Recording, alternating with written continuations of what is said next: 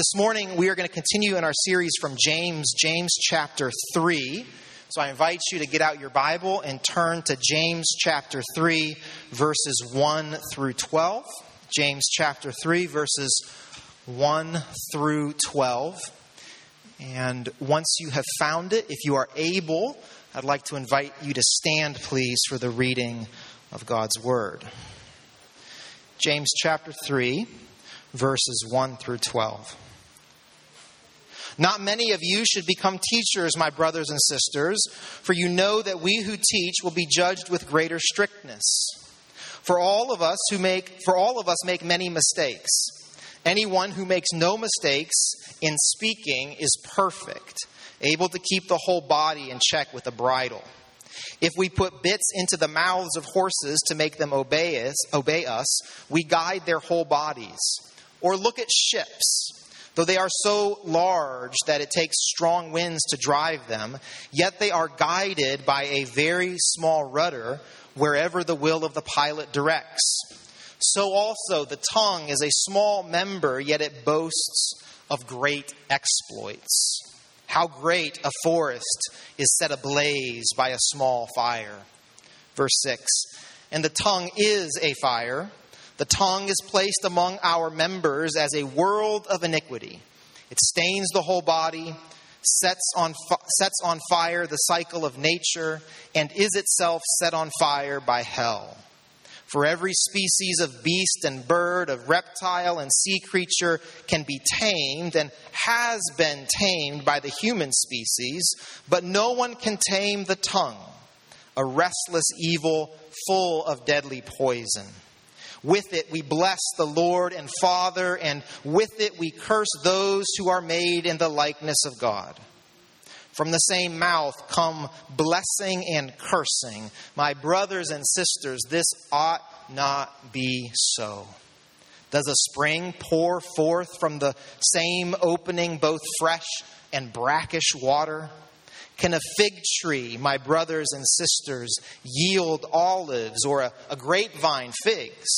No more can salt water yield fresh. This is the word of God.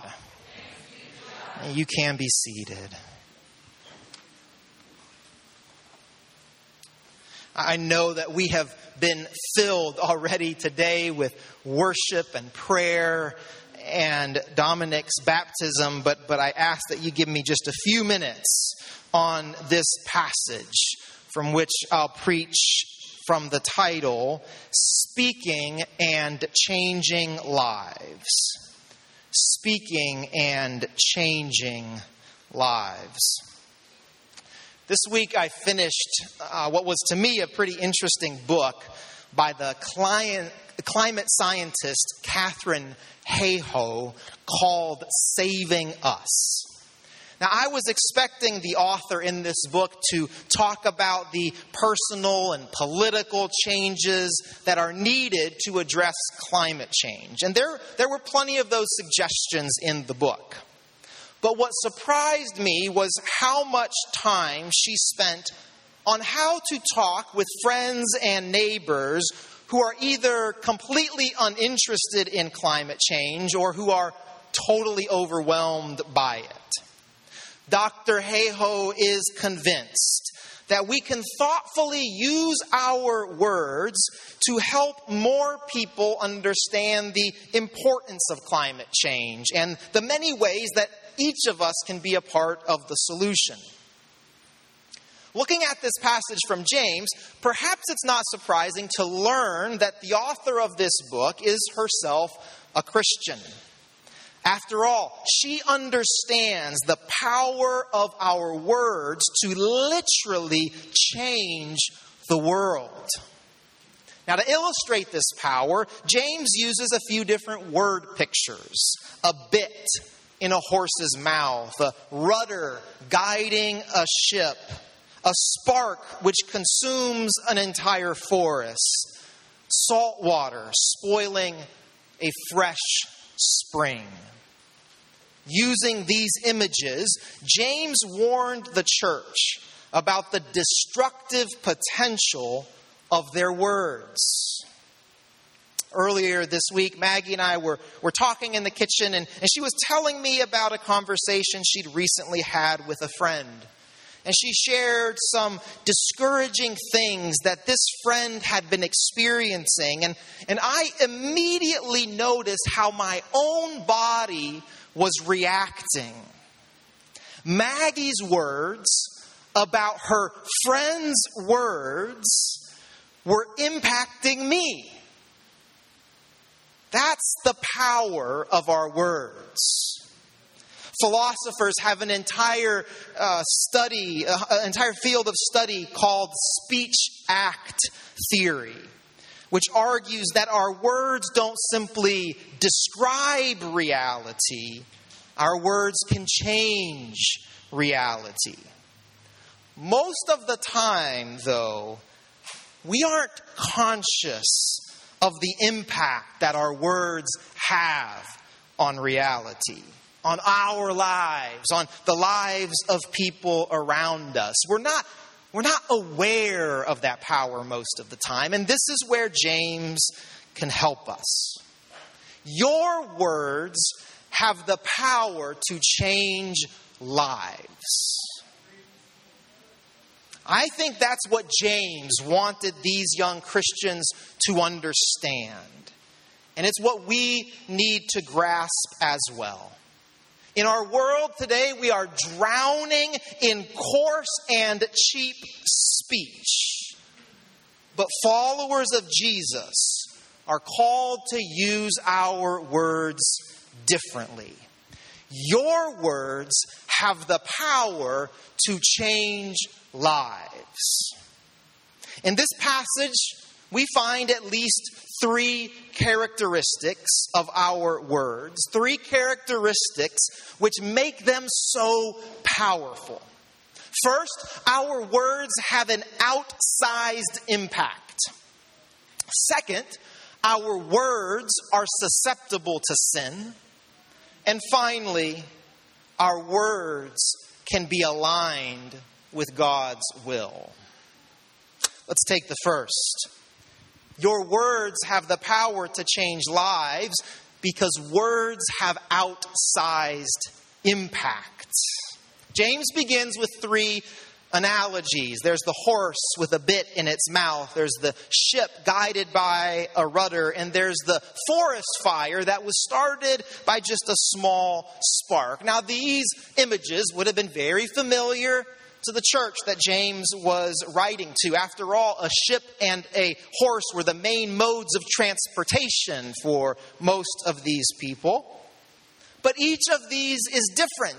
They're not immediately similar, except for one thing they have in common, which is that though small, a bit, a spark, though small, a rudder, there is great power that is held by each of them. Back in high school, we lived in Southern California, and one day my basketball coach was mowing his lawn in a riding lawnmower, and the area that we lived was almost desert-like, and his blade on his lawnmower nicked a rock, and he wasn't even aware of it, and it created a little spark. And that was all that it took to start a little fire and then a bigger fire until all of a sudden there was a massive brush fire that we were watching on the news. This is the image that James gives to us, something so tiny that can have such a dramatic impact. In verse 5, James says that the tongue is a small member, yet it boasts of great exploits. It's the same Greek word, small and great. The word is about how noticeable the size is, whether how noticeably small or how noticeably large. This is a small thing that makes a great impact. This is one of the reasons why your words can change lives, because though small, they have a disproportionate impact on those around you.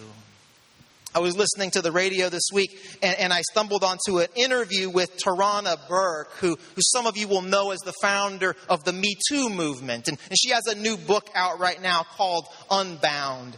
And at one point in the interview, she was reflecting about 20 years earlier when she was doing some work down in Selma, Alabama at a children's camp. And she was describing this one-on-one conversation that she was having with this young woman who was confiding this very vulnerable part of her story to Tarana. But because Tarana hadn't yet processed some of her own trauma around that, she responded in a way that pushed this young girl away. And she was reflecting how for 20 years, the image of that young woman's face is seared into her memory of her walking away. And she said that she has some friends who said, you need to let that go. Don't make too much of that. She might not even remember that moment, but I think we all understand that feeling. We understand the feeling and the memory of the ways that words can be used and have such a powerful influence in somebody's life. The passage begins with James addressing teachers and preachers. We who teach will be judged with greater strictness. Now, this is not the point of the message this morning, but I want to just parenthetically pause here for a second and remind those of us in this room who preach and teach that we have been given a great trust. We whose vocation operates primarily with words have been placed in positions of significant power, whether we like to reckon with that, admit that, or not. What is the goal of Christian teaching and preaching? It is not to sound sophisticated. It is not to demonstrate our own knowledge of Scripture. The point of Christian teaching and preaching is always and only to point to Jesus. Is always and only to lift up Jesus. Is always and only to make Jesus known. Somebody say amen. So I want to simply say to New Communities, preachers and teachers, including our new small group leaders as our Bible study starts on Wednesday, make much of Jesus. Use your words to point us to Jesus, to testify to Jesus, to sit at the feet of Jesus. Friends, do not underestimate the power of your words, how they are used in your classroom, with your children, with that friend who's in a vulnerable place in your marriage. Do not underestimate the outsized, the disproportionate nature of our words. They have the power to change lives. Secondly, your words have the power to change lives because they are susceptible to sin.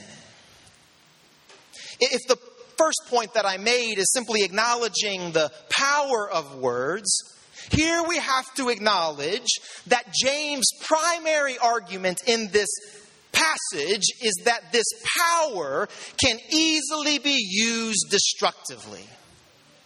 James's main emphasis in these verses is to remind us of our common tendency to use our words in a way that harm others. Behind our words, James says, there is an unrighteousness. There is sin.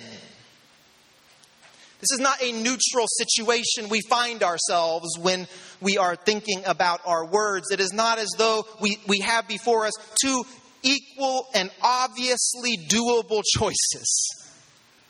We wouldn't be talking about our words if that was the case. That there is a natural bend in our hearts to use our words destructively, to use our words thoughtlessly, to use our words selflessly. It is not enough for us to say about our words that we need to do better, because we are naturally prone to harming others with our words.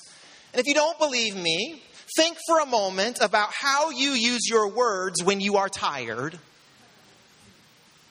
about how you use your words when you are angry, when you are hungry, when you are scared. Think about how you use your words when you are embarrassed or ashamed. Because it's not how we use our words when we are at our best, which reveals the natural inclination of our heart.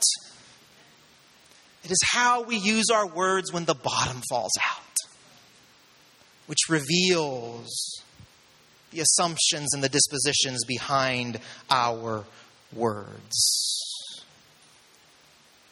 We need to admit and acknowledge that our words are susceptible, are vulnerable to sin, to harming others, to harming ourselves. And I wonder how that makes you feel. Last Sunday, if you were here or if you were online, we said that our actions can serve as a mirror to our faith. That we can hold up our actions and we can see the nature of our faith, where our faith has been placed. And I will suggest to you that it's the same with our words. That how we use our words says something about our faith. And if we are honest, our words very often reveal an unrighteousness, a sinfulness. And for me at least, I can get discouraged when faced with that level of just blunt truth. And so I want to pause for a minute and think about somebody else's words. I want to pause for a moment and remember together the one whose words did not reveal sin and unrighteousness, but whose sins revealed justice and love. Can we just take a minute and remember together the one whose words healed the leper? Be made clean. Remember the one who restored the man with a withered body when he said, "Stretch out your hand." When we start to feel discouraged about what's behind our own words, consider for a moment the one whose words upended the enemy-making regime and laid down for us a foundation of love when he said, "Love your enemies and do to others as you would have them do to you." Remember the one who raised a widow's dead son with his words, "Young man, I say to you, rise." Remember the one who elevated and dignified the woman known by her community as a sinner with his words, "Your faith has saved you. Go in peace." We could go on, couldn't we? With Jesus' words. We could go on about how his words of life pushed back death and sin and the devil. How his words of love called us from the shadows of unrighteousness and shame and guilt and into the glorious light of our Creator. And what about his words, which when piled together turned into parables? Those imaginative stories which opened up new vistas of possibility as God's kingdom came near. Stories which brought closer the reality of salvation and justice. Words turned into stories which revealed the empire's ultimate weakness and the true power reserved by Israel's gods for the good of his people. Stories which spoke to tired people and to hungry people and to naked people. Stories which spoke to the sinners and to the sinned against, and welcomed them into the king's banquet where the table was piled high with mercy and forgiveness and grace. When you're starting to feel discouraged about what your words reveal about your heart, remember the one who with a word stilled the storm, who with a word fed the thousands, who with a word sent his followers in the power of his Spirit proclaiming salvation, who with a word cast out the powers of evil. It is our susceptibility, our vulnerability to sin, which gives so much destructive power to our words. So look instead to the one whose righteous word always brings life. Look to the one whose final words, spoken between gasps from a tree, open to us the way of salvation and life. Father, forgive them. While your words and mine are susceptible to sin, while too often we use our words to speak sin into the world, with those few and frail words, our Savior traded all of our unrighteousness for His righteousness. Traded all of our sin for His sinlessness. I hope I'm preaching to 2 or 3 people today. Traded all of our susceptibility for His eternal security. Thanks be to God. So do not trust in your words, but in His. Finally, your words have the power to change lives because they can be aligned with God's will. James writes in verse 9 that with our words we bless the Lord and Father, and with our tongue we curse those who are made in the likeness of God. James is here coming back to a common theme of living integrated, holistic lives. Earlier, it was about listening and doing. Last week, it was about faith and actions. And here now, he says, let your words bless and not curse. What does it mean to use your words to curse? James reminds us that every person around you, every person on this planet has been created in the image of God. Bears the image of God. That to use our words in any way that would demean or diminish the image of God in anybody is to curse them. Is to use your words not to bless, but to curse. And Pastor Michelle, I was coming up with a long list of examples of how we curse people with our words. And then I said, I don't think we need any examples of that. Brian, I think all of us right now in our heads got a long list of examples of how we use our words not to bless, but to curse. The flip side of this coin, the good news, is that we don't have to use our words to curse. That we can, through the power of the Holy Spirit, bless those who are around us. Sisters and brothers, if you are in Christ Jesus, you are no longer captive to your words. Even when somebody cuts you off in traffic. Even when that coworker shows up again. Even when that email with that news comes, you are not captive to your words. In Jesus Christ, we can choose to align our words with God's will. We can choose to align our words with God's heart. In the same way that our listening can lead to doing and our faith can lead to actions, our words can lead to blessing and not cursing. I want you to remember here that the first thing we saw is that our words have great power because they have outsized impact.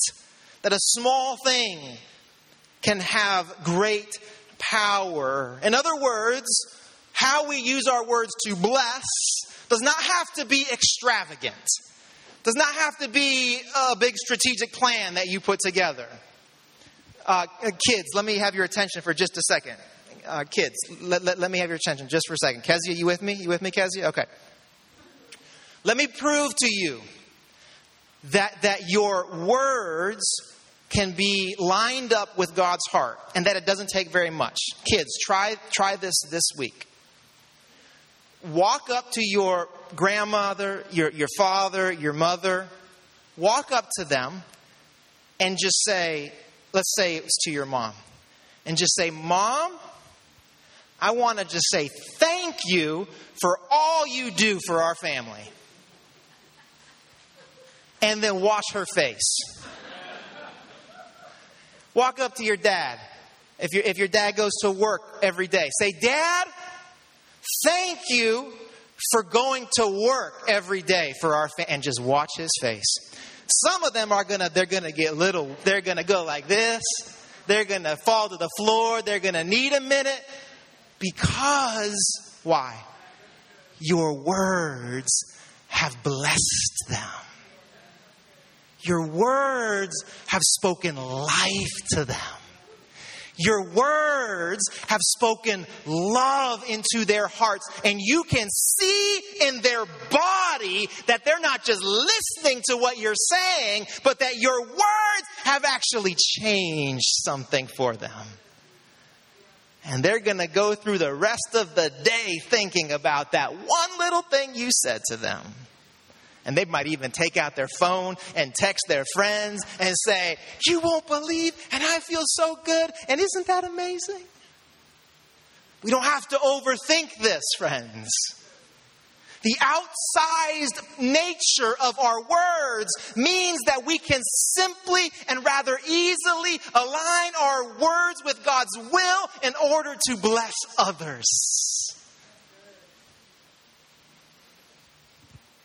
Choose to align your words with God's will this week. Try it.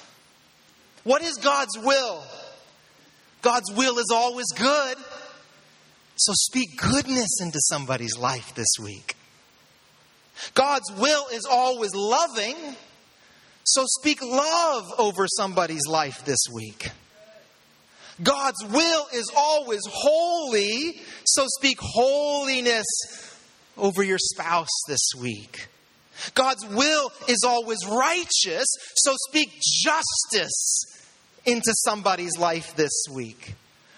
God's will is always long-suffering, so maybe somebody in your life needs you to speak patience over their life this week. God's will is peacemaking, so you can speak shalom into somebody's life. God's will is always restorative, so you can speak Sabbath into somebody's life this week. The outsized power of our mouths and our words combined with our vulnerability to sin means that our words have potential to light fires beyond our control. But align your words with God's will and watch the power shift. Watch the power shift from cursing to blessing, from death to life, from harming to healing, from condemning to pointing the way of salvation.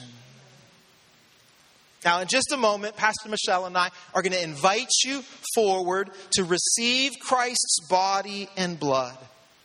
We will remember again his death and his resurrection. In a couple of minutes, you will hear again the universe-shaking words, "This is my body that is for you. This cup is the covenant in my blood." Let me ask this morning that you would let these simple words remind you of the power of your own words. Receive your Savior's death and resurrection and be convinced again that though we are vulnerable to it, our Lord has risen victoriously over sin. Amen? Watch Jesus align his life with his Father's heart. Not my will, but yours be done. And ask that the Holy Spirit would do the same for you and yours. Zach, can you come up and play for us as we move into communion? Now, before Pastor Michelle and I lead us, I want to give us just about 2 minutes in quiet and prayerful reflection. I'd like us to use this time, whether you are online this morning or here at Kennecott, to simply ask that God would give you life-giving, life-changing life-blessing speech. That the Spirit, in a very practical way, would show you how you can align your words with God's will in order to bless others. Now, if you're not a Christian this morning, again, either online or here in person, maybe use this gift of a couple of quiet minutes to simply ask that God would speak to you. To speak His truth into your life. To allow His life-giving and saving words to grow deeper in you today.